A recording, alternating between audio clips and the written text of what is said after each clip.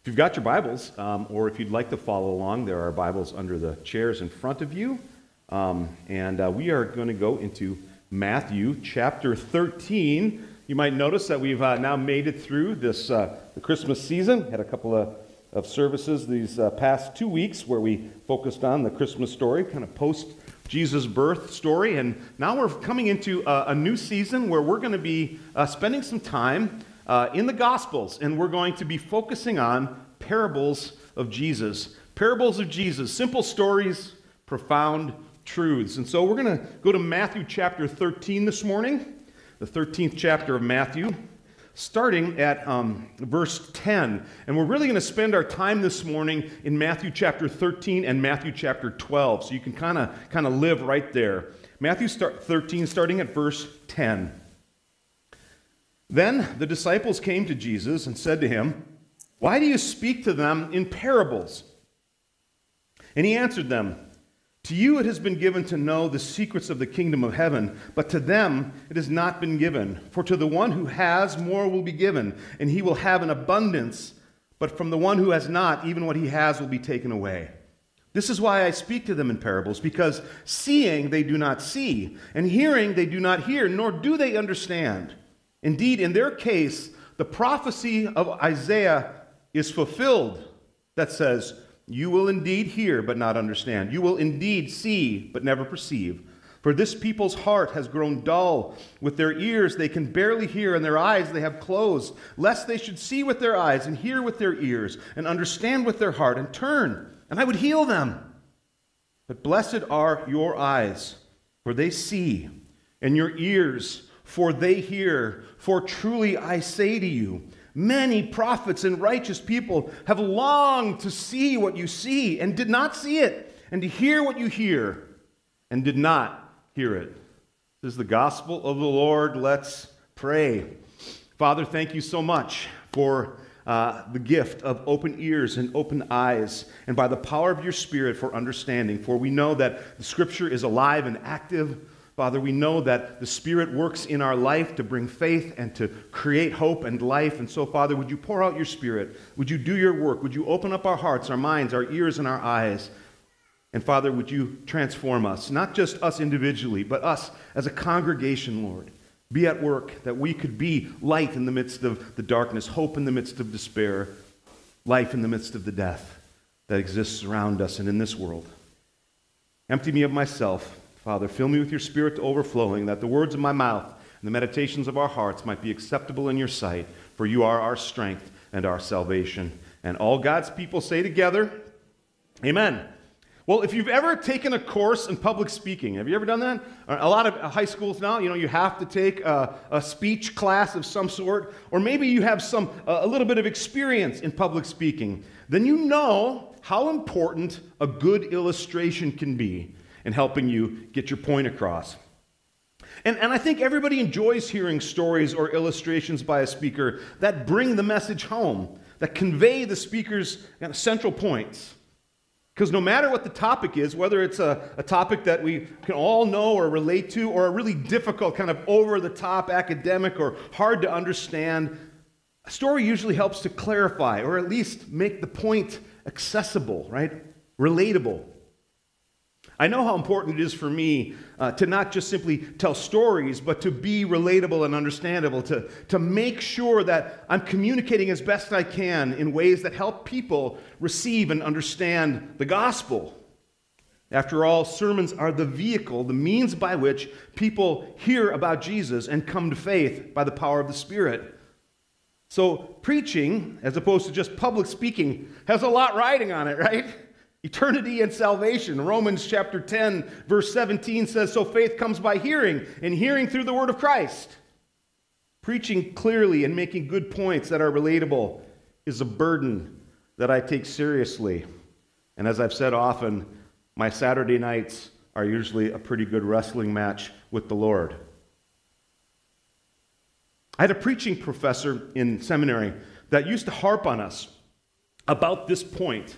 And he would say this, he would say, remember that stories and illustrations are to be used to highlight the gospel, to point the people to Jesus.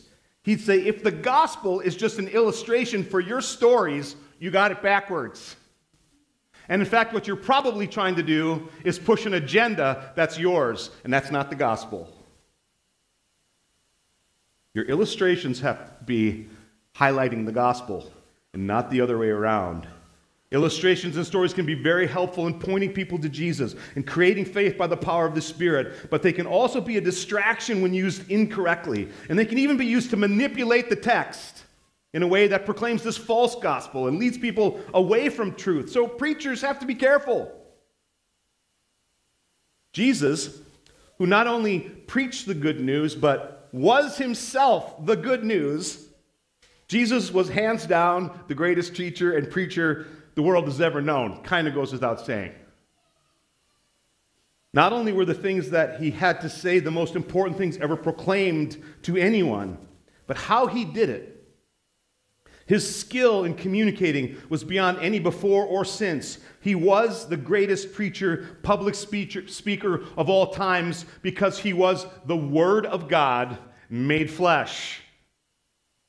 The very Word of God in the flesh, proclaiming the Word of God. His words either brought faith or they incensed riots.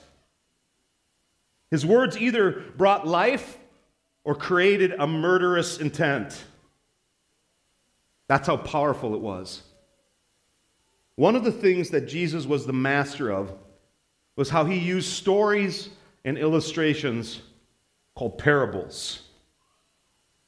He had the ability to make deep heavenly truths understandable to all kinds of people, the common, ordinary folk of his day, the laborers, the fishermen, the shepherds. They heard the truth, they perceived it, and they received it. Parables were part of how Jesus proclaimed heavenly truths to everyday people. So, what exactly is a parable?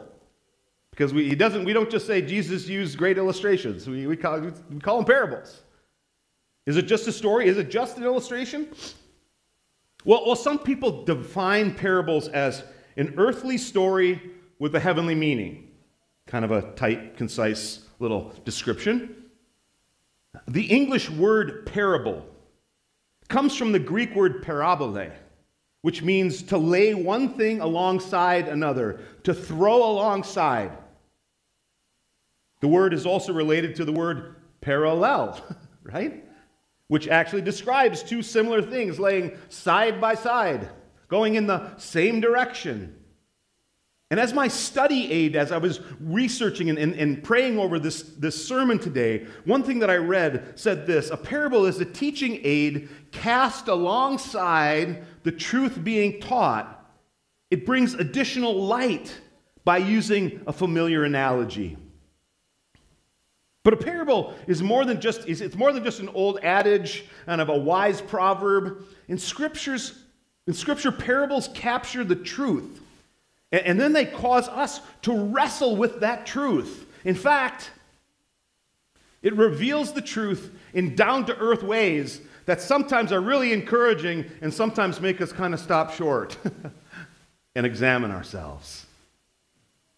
Thrown alongside each of these spiritual truths, everyday examples, Jesus would throw them out, and a number of them we'll get into. But some just to give you a little example, Jesus compared his own relationship to us as a shepherd to his sheep. Luke chapter 15. He compared someone who teaches the gospel to a man who is planting seed. Matthew chapter 13, where we're in today. He used such word as salt and light to describe the Christian life, our influence in the world. We are to be salt and light out there in the world. Now, there's actually a little bit of a debate about how many parables there actually are, kind of depending on, how short his little sayings were, or maybe how people are defining that in and of itself, a parable. But there's anywhere from 30 to 50, depending on how you define it, that Jesus spoke in the Gospels. So we're going to spend some time over these next weeks listening to Jesus teach us through parables. Now, we're not going to do 30 to 50 weeks. Maybe we should. But we're going to do a number of weeks. And we're going to allow Jesus to lead us into God's divine wisdom. And we're going to look at our world, and we're going to look at our lives, and we're going to discover that God is on the move. And some of the parables are going to cause us to really come face to face with something God wants to shift and change in our hearts and minds. And some of the parables we're going to come face to face with the way that God is really encouraging us. We'll be reshaped by them. And we'll be a people who reshape the world because of them, because of Jesus. As a college student of mine used to pray, he would say, Lord, make us thermostats, not thermometers. As Christian people, help us to change the temperature, not merely take it in any room or given situation. We're going to be changed. Well, today we aren't going to start by looking at a specific parable. Instead, we're going to go through Scripture and find out why Jesus chose to preach and to teach using parables. He talks about that in the text that I chose for today, Matthew chapter 13. So it bears a close examination to really kind of see what Jesus is doing by speaking in parables. I've already given you some insight into why he chose to use parables, to better communicate truth as a way of bringing spiritual truth to life, to everyday life. But that isn't the only reason. In fact, at first, at the beginning of Jesus' earthly ministry, you might notice that Jesus doesn't use a lot of parables in his teaching as he begins preaching. There's not a ton of parables in the beginning of his ministry. In fact, the longest sermon that we have in Scripture, the longest sermon that we see comes from earlier in the book of Matthew, Matthew's chapters 5 through 7, which is called the Sermon on the Mount. And it's a long sermon, 3 chapters. And in that sermon, we don't see a lot of parables. There's a lot of teachings, but he doesn't use a lot of parables. It's really only later in his ministry that he begins to really fire up his use of parables, at least the way that we see them used as his life goes towards the cross. Stories that would both confound and draw people in, that made people angry, and that brought people salvation. So the shift on how he uses parables and for where he uses parables happens a little ways into his ministry. And we can see that shift clearly when we look at the shift between Matthew chapter 12 and Matthew chapter 13. Are you with me? Let's turn to Matthew chapter 12. Matthew 12, the chapter right before 13 here where we've been. The disciples at the beginning of Matthew chapter 12, maybe you have a heading there, and my heading says, Jesus is the Lord of the Sabbath. And what's taking place at the beginning of chapter 12 is the disciples on a Sabbath are hungry, and they're harvesting some grains of wheat as they're walking along, and they're picking and eating on the Sabbath, picking grain, harvesting, which by law was a day of rest. And the Pharisees question him on this. Why aren't they keeping the Sabbath? Why aren't they obeying the law? And in effect, what Jesus says at the beginning of chapter 12 is he says, because I'm here. Because I'm here. I'm greater than the Sabbath. In fact, I am the Lord of the Sabbath. In verse 7, he tells the Pharisees by their pettiness with these laws. In verse 7, you can underline it. It's a great little thing. He says, you are condemning people who have no guilt. Isn't that interesting? You're the problem. To highlight the truth of his bold lordship, of who he is, and the truth of being the Lord of the Sabbath, he next brings healing to a man on the Sabbath. The Pharisees, in fact, they set him up. They bring him this. They say, should you heal on the Sabbath? Well, that's like, Jesus can't help himself at that point. They set him up. Should he be healing on the Sabbath? And Jesus was like, oh, you see this guy with a withered hand over here? He goes right into it. Verse 11 to 13. Which one of you who has a sheep, if it falls into a pit on the Sabbath, will not take hold of it and lift it out? Of how much more valuable is a man than a sheep? So it's lawful to do good on the Sabbath. Then he said to the man, stretch out your hand. And the man stretched out his hand, and it was restored, healthy, just like the other, the text says. Now witnessing this, here's where the turn starts to come here. Now witnessing this, instead of coming to the conclusion and seeing the truth that he is greater than any law, that he is the Lord of the Sabbath, seeing a healing in front of you, instead of coming to that conclusion, they reject both what they hear and what they see. Do you hear me? Do you hear me? They reject what they're seeing and hearing. And verse 14, here it is, here's the turn. The Pharisees went out and conspired against him on how to destroy him. They want to kill him. And it gets worse for the Pharisees. The Pharisees, upon hearing of his healings, later on in the same chapter here, they reject him completely.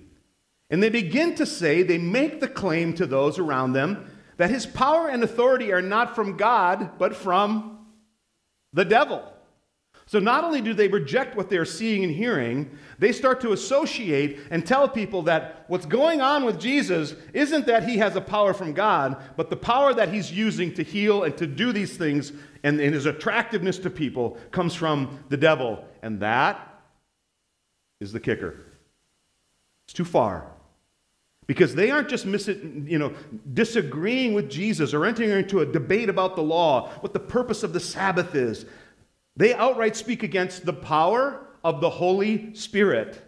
They blaspheme the Spirit of God, and Jesus talks about that in this chapter, and they call the power at work in him the work of the devil. Look at verse 32. Jesus says, "Whoever speaks a word against the Son of Man will be forgiven, but whoever speaks against the Holy Spirit will not be forgiven, either in this age or in the age to come."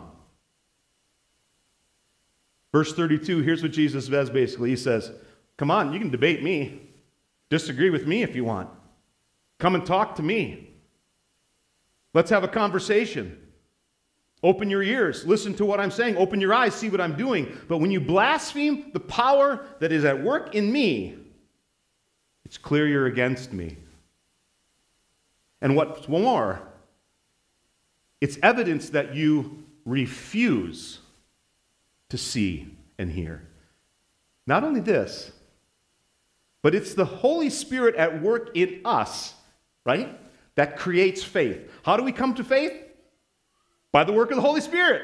The Spirit draws us into faith. The Spirit continues to open up our mind and hearts to the words that Jesus is speaking to us. The Spirit starts to work in our lives and sanctifies us, right? I start to like things that Jesus likes more than things that the world likes, right? The Spirit does his work in me. So when you blaspheme the Spirit, what you do is you turn your back to the possibility of faith. Do you see what I'm saying?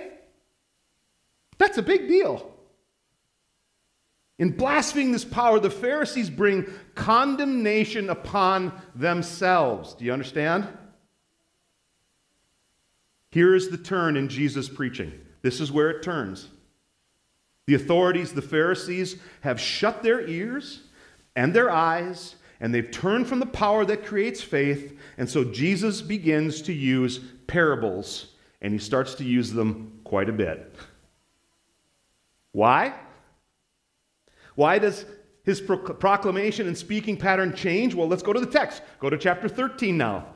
Look at 13:13. Jesus is answering the disciples. And he says, "This is why I speak to them in parables. Because seeing, they do not see. And hearing, they do not hear. Nor do they understand." They refuse to hear, they refuse to see, and they refuse to understand. Now, the word here for understand, because it sounds like, well, maybe is God kind of clouding their minds so they can't understand. The word here for understand in Greek means to put it together, to consider it, right? To kind of piece things together. They refuse to even look at it in a way that could draw some conclusions from. They refuse to try to even draw conclusions from what Jesus is saying and doing. They refuse to understand. And this is significant because it isn't God that is hiding the meaning from the Pharisees. They know what Jesus is saying. And they refuse to perceive, to put it together, and to say, yep, he's from God. He's the Christ. They will not do that in their hearts and minds. They've set themselves against Jesus. They close their ears. They shut their eyes. They're not going to make the connections that are plainly laid out. And that is important because God isn't keeping faith from them or damning them. This condemnation is self-inflicted. Do you hear me? They have brought judgment upon themselves. And we know this to be true because we know God's heart in all matters. We understand from 2 Timothy chapter 2, verses 3 and 4, that our God, our Savior, desires all people to be saved and come to the knowledge of the truth. We understand in John chapter 3, 16, that God so loved the world that he gave his only Son so that whomever believes in him, right? We know God's heart of what he wants. He desires everybody. Not everybody chooses to receive, to open up their ears, to look plainly at what's being done, and to consider, to try to seek understanding of what God is up to. It's clear that even the disciples needed the parables to be explained. We see that in the text. They ask him the meaning of parables. But the difference is this. They're trying to make the connections. They're trying to understand what Jesus is saying and what it means for them and what it means about God. They're actively desiring to know what Jesus is talking about. They want to hear and they want to see. They have open ears and open hearts. And that's why Jesus says in verse 16 and 17 of chapter 13, he says, "Blessed are your eyes, for they see." Now, they had just asked him, what does this parable mean? Right? But he says, your eyes see and your ears hear. For truly I say to you, many prophets and righteous people longed to see what you see and did not see it, and hear what you hear and did not hear it. The difference between the Pharisees and the disciples and those who received Jesus' teaching and preaching isn't that God is kind of, separating out some and damning them somehow. It's the difference between those who want to understand and those who turn away, no matter what the evidence is showing them. I mean, you see a guy with a withered hand from birth, open it up, and it looks exactly like his other hand, and you go, no, forget it. Whoa. And so, he speaks in parables. Why? So that the common, ordinary folk receive even more.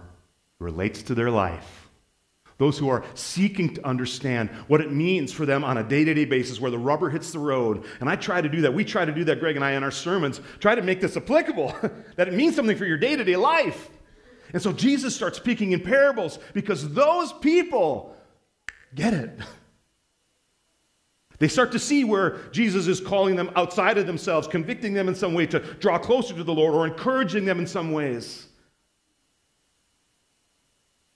He does it so that the common ordinary folks receive more, perceive more, grow in understanding, start opening up their ears and their eyes more to what God is doing. In fact, I haven't talked about that in a while, but I talk about faith as kind of like these glasses that Jesus gives us, the eyes of faith. Like before you know Jesus, you think the world is, it's all, it's just terrible. Everything's awful. You get faith, you start seeing Jesus all over the place.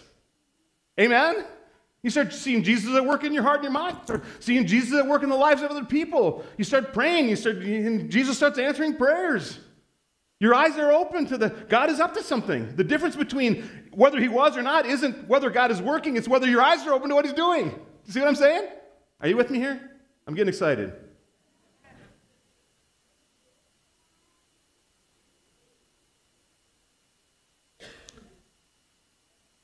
It hits them, these common folks, on the level of the day-to-day, and they soak it up.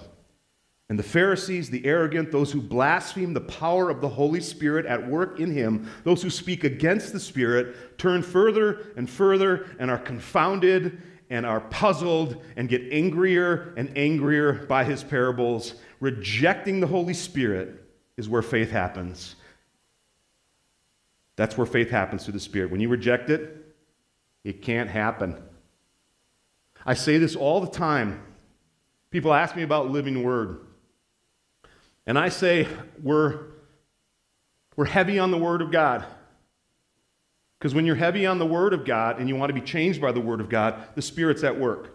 Amen? If you don't have the Spirit at work in church, you got a club. Anybody need another club and more work? But if the Spirit's at work, and you got the Word that's alive trying to reshape you, and the Spirit starts to move you, now we're doing something eternal together. Amen? And the Spirit starts to move. Without the Spirit, people are lost. Literally lost. And the Pharisees are lost. The parable that he tells in chapter 13, where this turn in ministry happens. Take a look at this. Chapter 13 again. The parable that he tells at the beginning of 13. Remember chapter 12, they're going to kill him, and this is where the turn happens. And he tells a parable at the beginning of chapter 13. You know what it's about? It's about hearing. It's about hearing. Look at it. It's the sower who throws seed on the ground. The disciples come and say, in verse 18, they want to know more about this parable of the sower.